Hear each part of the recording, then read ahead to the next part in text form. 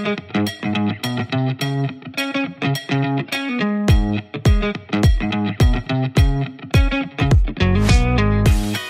Ben Easter, and you're listening to the Shift to Freedom podcast, the podcast that gives you the mindsets, strategies, tips, and tricks to live your freedom and love your life. If you're here, I suspect that you have a total badass inside you, but chances are that you haven't let it play full out yet. Maybe you've been told not to, that it's too much, maybe you've been worried about what other people will think, or maybe you just haven't made the space to shine. If any of that sounds familiar, you've come to the right place. Each week, my co-hosts and I will be exposing the lies that keep that badass chained and, more importantly, sharing the tools to help you break free and share that most authentic you with the world. So, if you want more freedom, possibility, or courage, then I'd invite you to take a deep breath, get curious, and listen carefully for your shift to freedom.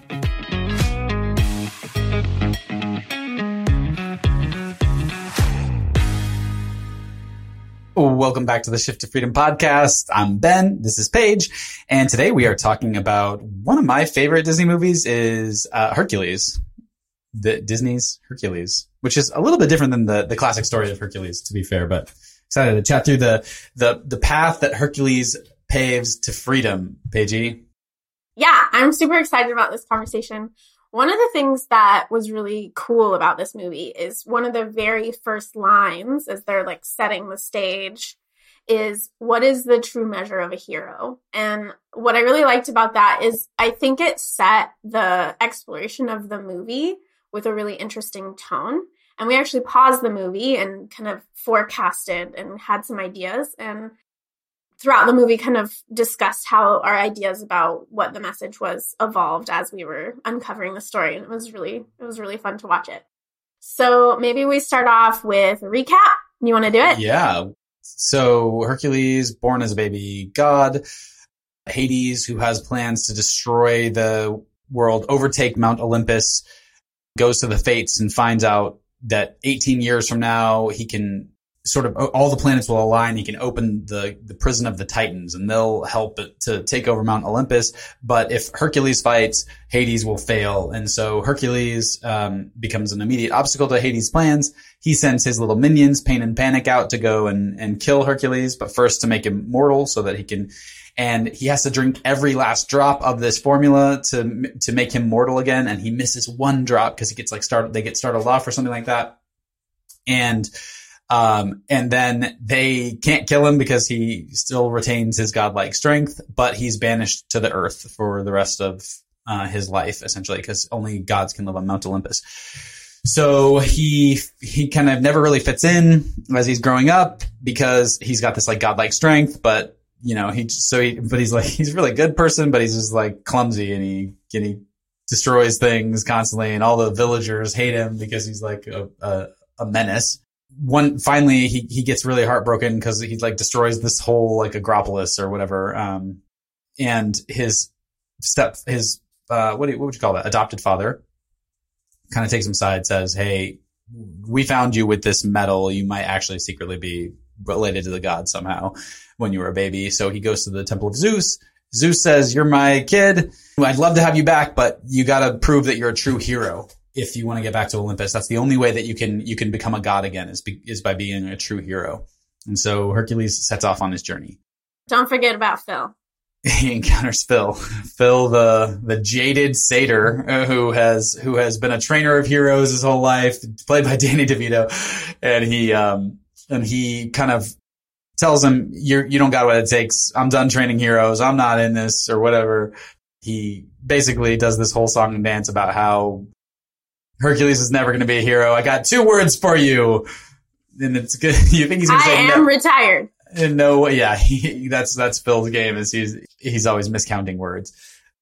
But anyway, so Zeus strikes him with lightning and he decides to take Hercules on.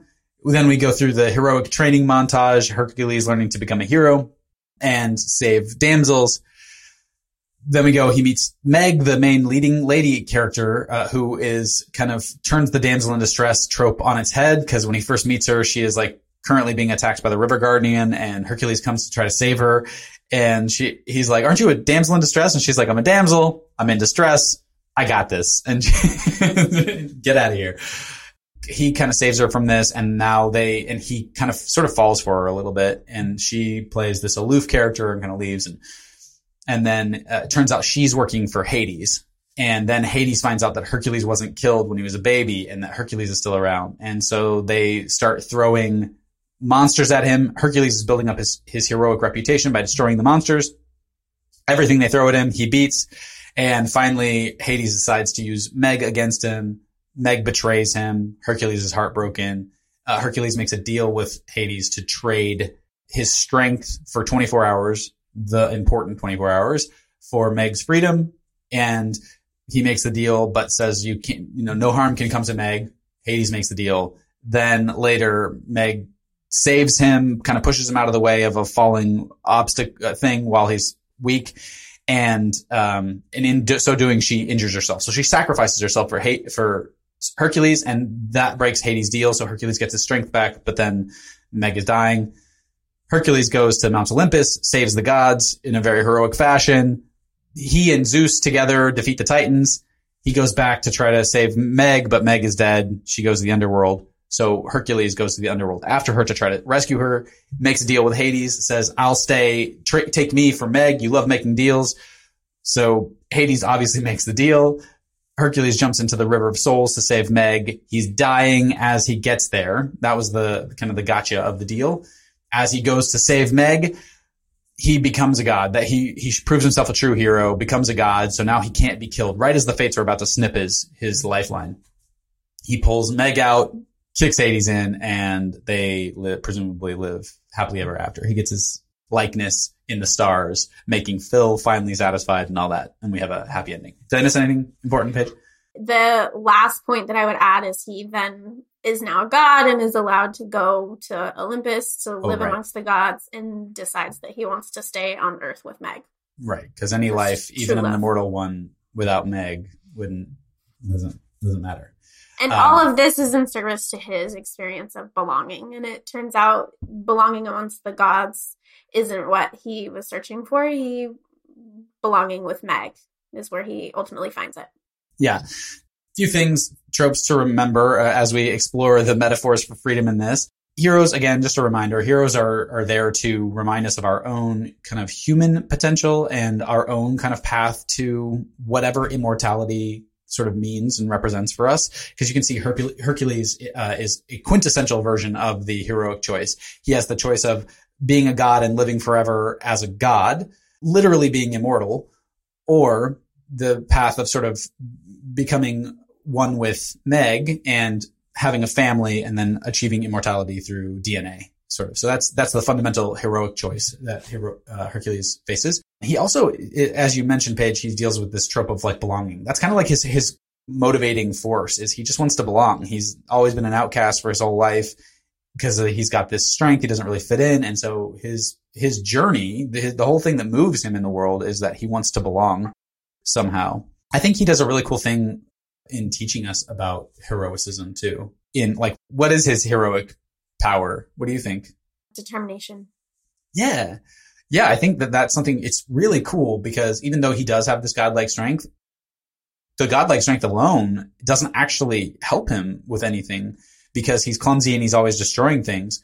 It takes his willingness to go the distance to find where he belongs that actually like helps him to become a true hero, and which is not the same as being famous because he goes and becomes this big hero and he goes to Zeus and he's like, I became a hero. And Zeus is like, sorry, kid, being famous isn't the same thing as being a hero. And then he's like, but how do I become a hero? And he's like, you got to figure that out for yourself, kid. Sorry. Mm-hmm. Yeah. Yeah. Yeah. I think there's a lot of like factors to consider because like you said, it's the strength, which is like one of his assets. And then also the determination and like the willingness to stick with it until it works. And we have this really like beautiful montage of like the training scene where he's like doing all this. He's like trying to hit these targets with swords and knives and like all this stuff. And he keeps missing and missing and missing. And then there's this really beautiful moment where he like accidentally hits a target. And then that spins off this trajectory of success. And so had he not been willing to continue to stick with it to get to the point where he could experience some experience of success or progress, then he wouldn't have made it. And so it's like, but then there's also this other part that I feel really curious about. Kind of wait, like can we I just want to pause and talk about that thing that you were just saying for a second, because that is totally. He talks about it in Atomic Habits as just because like water can be lowering in temperature, right? And it's lowering in temperature, but you're not noticing any state change at all. So the water's getting colder and colder and colder, but it's not until it hits 32 degrees that all of a sudden it crystallizes and it becomes ice, and you can actually tell that it's been decreasing in temperature. We also use the popcorn metaphor sometimes. Like you put all the ingredients in the pot and you like put it over heat and you stir it and nothing happens. You're so hungry and you're just staring at this pot and it feels like none of the kernels are ever going to pop. And then there's this like transition moment where you see one kernel and then you're like, here we go. Yeah. And then from that one kernel it starts to accelerate. The progress really starts to accelerate. And you see that with Hercules too. He has that all these failures, and then he has that one moment where he finally gets almost like an accidental success. But the accidental success, actually, honestly, I think that's what mastery is. It's just a series of accidental successes. You become so good at the accidental successes that they become your norm and they're no longer accidental. So I just want to pause, because I think that that's a really beautiful lesson for freedom.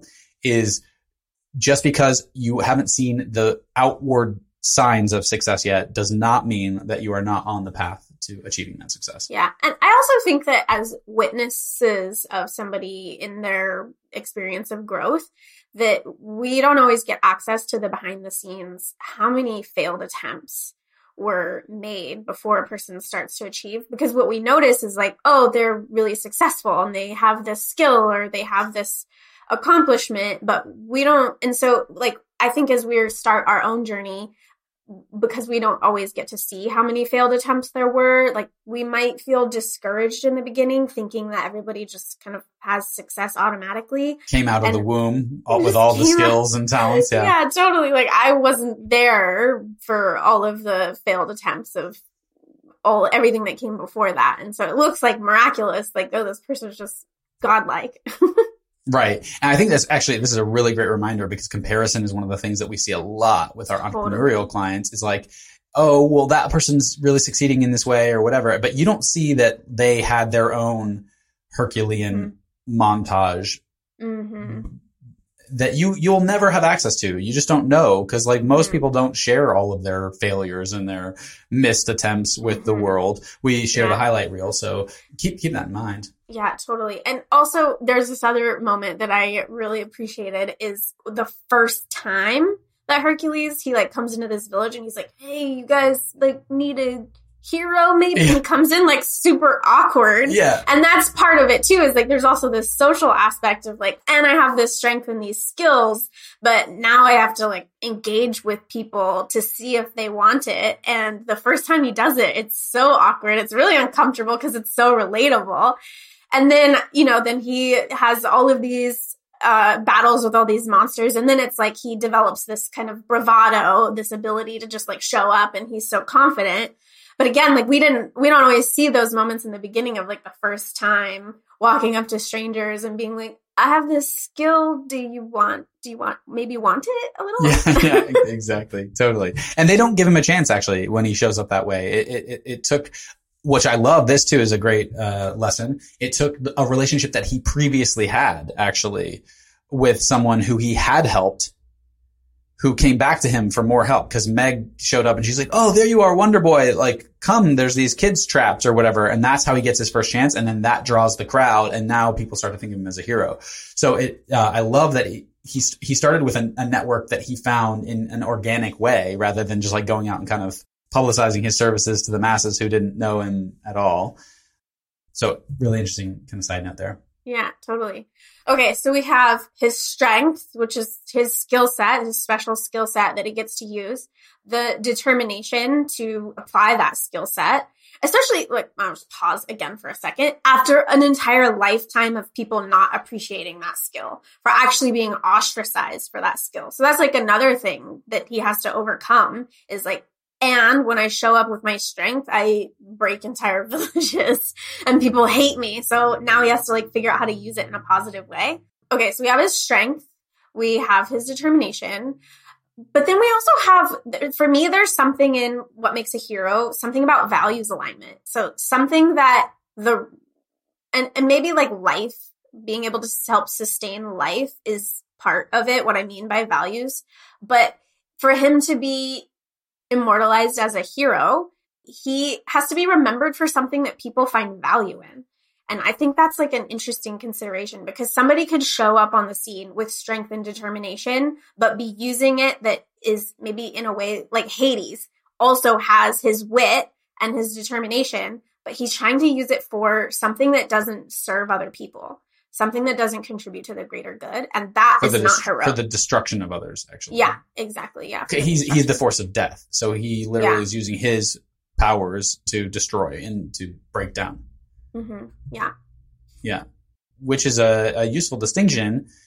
But also, I just want to hold space that the movie says his strength and determination actually do not make Hercules worthy.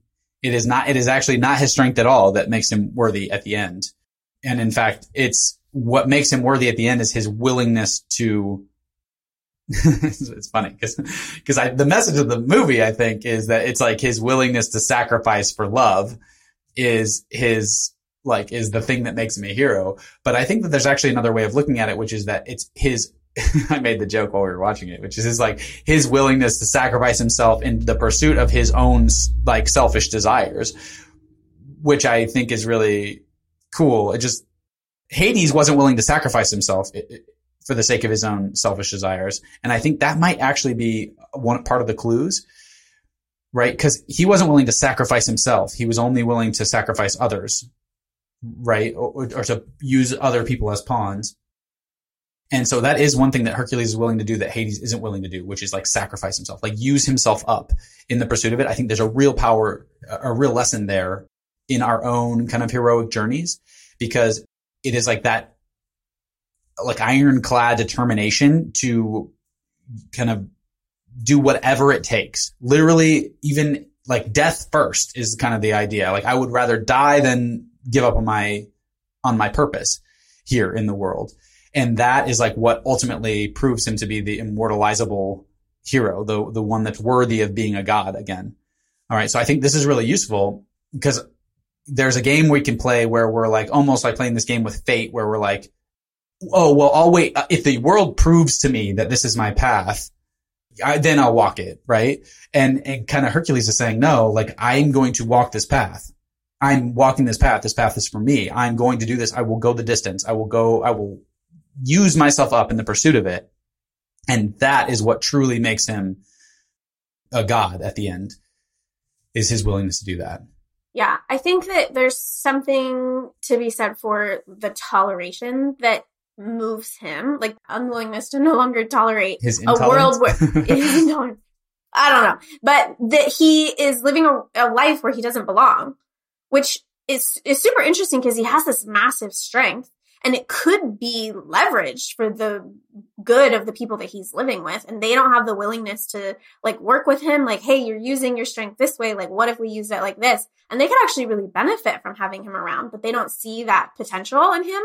And so that he is no longer willing to live a life where he doesn't belong. And then just like you said, like that or death, like I will literally give everything that I have in pursuit of this dream. The dream of belonging. The dream of belonging. Because for him, it's really personal. That is his core value, is belonging. Yeah. Yeah, totally. And he's willing, at the end of the movie, he's willing to sacrifice himself for that. So like, what I love about this is a kind of a model or a kind of a guide for we humans is to identify that thing. What is the core value that you'd be willing to die in the pursuit of? And what if we set our lives up around that? Mm-hmm. Right? Because you can see that he's not succeeding when he's not setting his life up around that, in the pursuit of that. And he, by the way, it doesn't come easily. It's not like, oh, I decide to, dedicate my life to belonging and then I immediately experience belonging. Right? Like that doesn't happen. Yeah. Right? He then has a lot of work ahead of him. He has, there's so much happens in the montage. Montages make movies so simple, but actually like that's where like most of our lives are going to be spent in the montage. And in fact, you can see that in the movie. Literally, like time goes by. There's like, we have a month that we view before and we have a month that we view afterwards. But the vast majority and that's like the main part of the movie, right? That's where all the watching happens, but the montage is the vast majority of his life is where he's in the popcorn phase. You know what I mean? So I think it's really like useful to notice that he picks something that is really meaningful to him to drive him through that process. Cause we have to have something that's going to motivate us to keep showing up for that popcorn process while it's not popping. Right. And then to face the ups and the downs and all that stuff. And so it's that dedication. So I think the invitation for us as people is to ask yourself, what is the thing that you'd be willing to die in the pursuit of? What is the thing that you take a stand for? What is the thing that you'd be willing to go through your own montage for the achievement of? What do you think about that? Yeah. I think that's like the core message of the movie is the dogged determination for the sake of a desired state and the willingness, like, because I think there's like a shiny object that can come and it's like, Meg shows up and he's like googly eye over Meg. And then there's like this moment of like, is he gonna get distracted from what he's really here for? Because maybe it would be easier to just have a romantic thing and not continue on the path of, defeating all, like becoming a hero so that he can belong. I think that's super common for people to experience, like start getting into the discomfort and start taking action and then allow yourself to get a little distracted because the growth is uncomfortable. Mm-hmm. It's interesting too, because he does get distracted, but at the end of the day, he got distracted by the thing that was actually his purpose in the world. Like he wasn't really getting distracted in that moment, but he also hadn't earned the right to be with her yet. Like he hadn't earned her esteem. She was kind of like dismissive of him. And now we haven't even talked about Meg yet. Meg's got her own sort of demons that she's dealing with. And she has been burned by love in the past. And, now she's kind of closed her heart off to it and that sort of thing. And so like that's going on over here while also he has to like learn to be the kind of man that she would actually want, even if he was willing to sacrifice himself for her. Okay. And so that's like something that's interesting. And then that brings me to Phil, because Hercules, you actually get this moment where he actually seems like he might have kind of gone off chasing Meg, right? But you have Pegasus and Phil who bring him back to his mission, to his journey, which is the importance of having a mentor or a coach, but also the importance of having a support network around you who believes in your ability to become the hero that you're always meant to be. I think that's really useful. Yeah, I love Phil's character because of the contrast that he plays with Hercules, and like the kind of relationship that they form is like so mutually beneficial because Hercules comes to Phil and Phil's like, nah, I'm retired. Like Achilles, that was the last one for me. I'm publicly shamed for the rest of my life. And so they have to, like, it's part of Phil's journey to help Hercules fulfill his journey. And so then now they're teamed up and they can help each other because there are all these moments where neither of them would have been able to achieve what they wanted without the other. Totally. And actually, Phil is almost the counterpoint to the main motif of the movie, which is like, don't give up on your dreams is like essentially and Phil, when we first find him, he has given up on his dreams and he's kind of living this life that's kind of, his yard's trashy and he's just like chasing nymphs who want nothing to do with him at all. And, he's grumpy and he's kind of like, he's lonely, and all of that is kind of the sort of the formulaic exploration of what it means when you do give up on your dreams and what happens to you, like how you degrade and despair when you give up on your dreams. And then here comes Hercules and he's like, no, really, you can do it. And he like inspires Phil to believe in his own dreams with his belief, with Hercules' belief. Yeah. And then Phil does the same thing at the end because Hercules, like when Meg betrays him, which again removes the essence, his core value is belonging. And when Meg betrays him, that stands in direct counterpoint to his love and belonging. And so that saps him of his, not just his strength, but his will. Right. And Phil has to come because he's just getting his ass kicked by the Cyclops, like just thrown around or whatever. And Phil comes, Meg goes and gets Phil, and then Phil comes and he says, look, kid, like, don't give up on your dreams. Like, you can take this guy, like, show up. Like, this is what you're here to. And he kind of like re-inspires him around it. Which is because he plays the exact opposite role in the beginning, right? So it's like it comes full circle that Phil then helps Hercules remember his dreams and stay and believe in his dreams. Yeah, totally. Yeah. Yeah. Yeah. What a great dynamic duo. I love that part of the story. It's my favorite. Yeah, it's pretty cute. Yeah. I do want to talk about Meg because as we're talking about her, I think she embodies something really cool about freedom, which is, so Hercules is like, this is a case study. Hercules is, now a hero and he's like posing for the art or whatever. And these girls get in at one point. The door opens up and all these like girls are just like, what? Fangirls. And they're just like, blah, blah, blah, and like they mob him and they like take him down. And it's so interesting because that is like what's available when Hercules is a hero, right? That he has that. And like, so he could get that experience of belonging from any one of those people they'd be willing to do, right? But he's not interested in any of them. He has zero interest. In fact, he wants to escape. Phil, help me, get out of this. Help me get out of this, right? And then Phil kind of runs the escape plan, distracts the girls, they run off. And meanwhile, Meg was waiting behind the door. And she comes in and she's like got a totally different energy, which she has had all along, which is that I could care less, what you think about me sort of energy, right? And I think that there is something really useful, really powerful in the metaphor of that for we humans, is that like when you're so available, like those first women come in, and it's in a romantic context, but this could be true in like any context with other people, when they're so available that they're not interesting.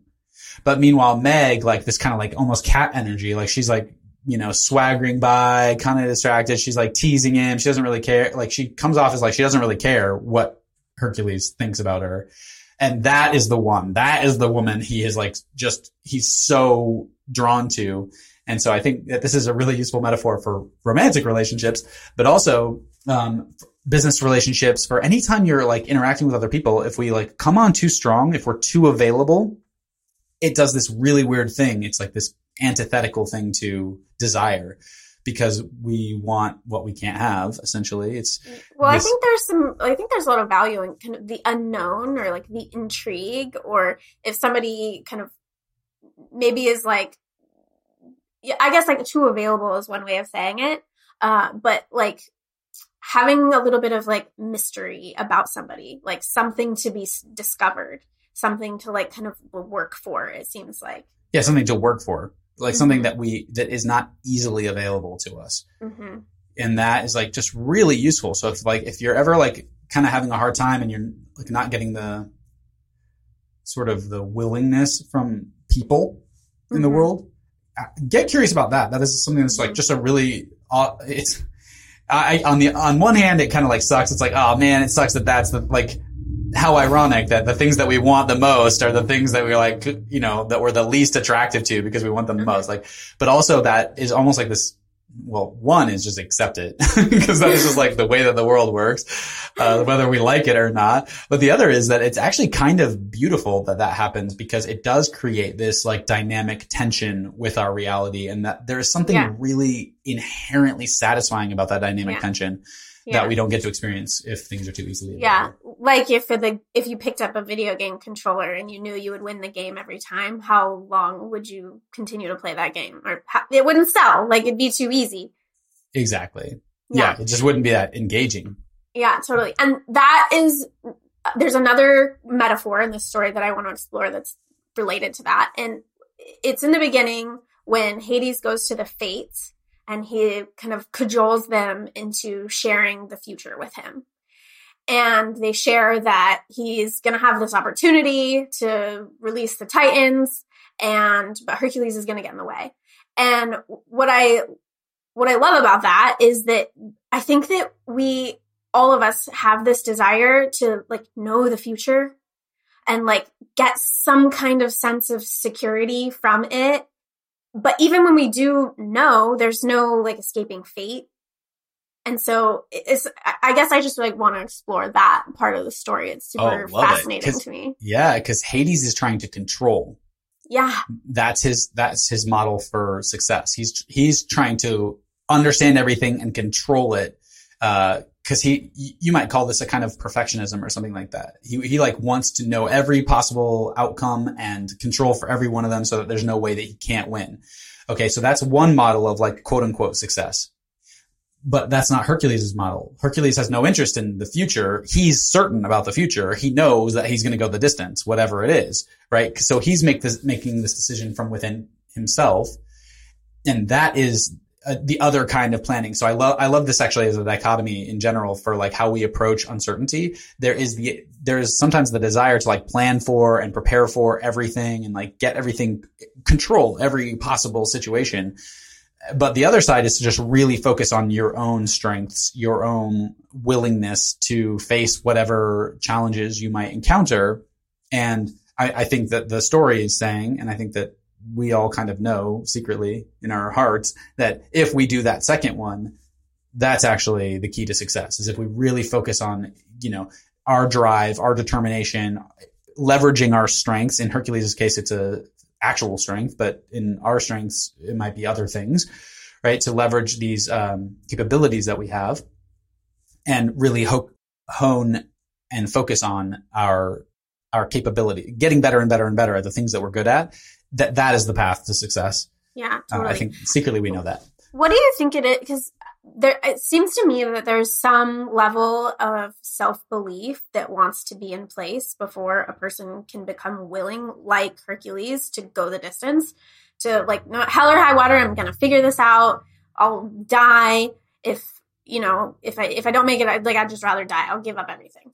And so like, where do you think that self-belief comes from, that willingness to invest the time and energy when there is no, I guess, like, we don't have the eyeball that the fates have to know what the future will be?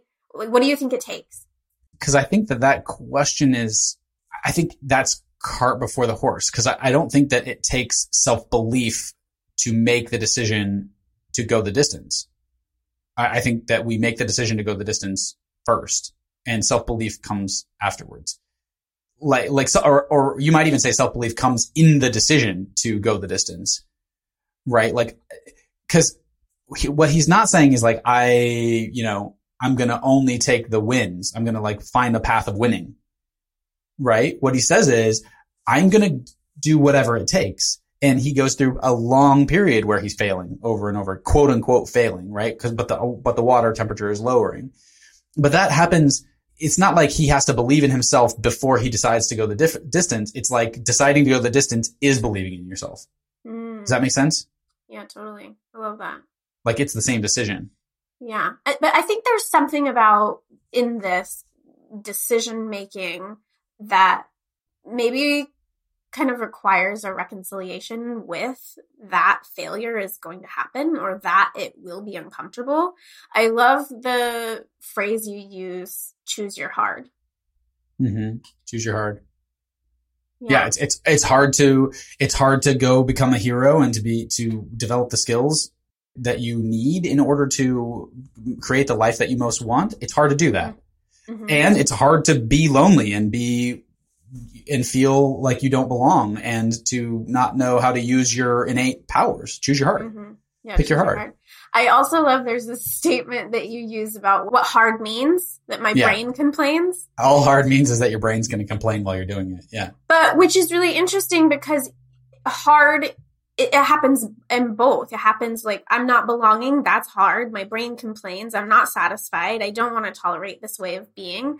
And so if my brain is going to complain anyway, maybe it would make sense to do the other hard stuff of like face rejection, look silly, fail, have so many attempts of it not going the way you want until you can finally reach success.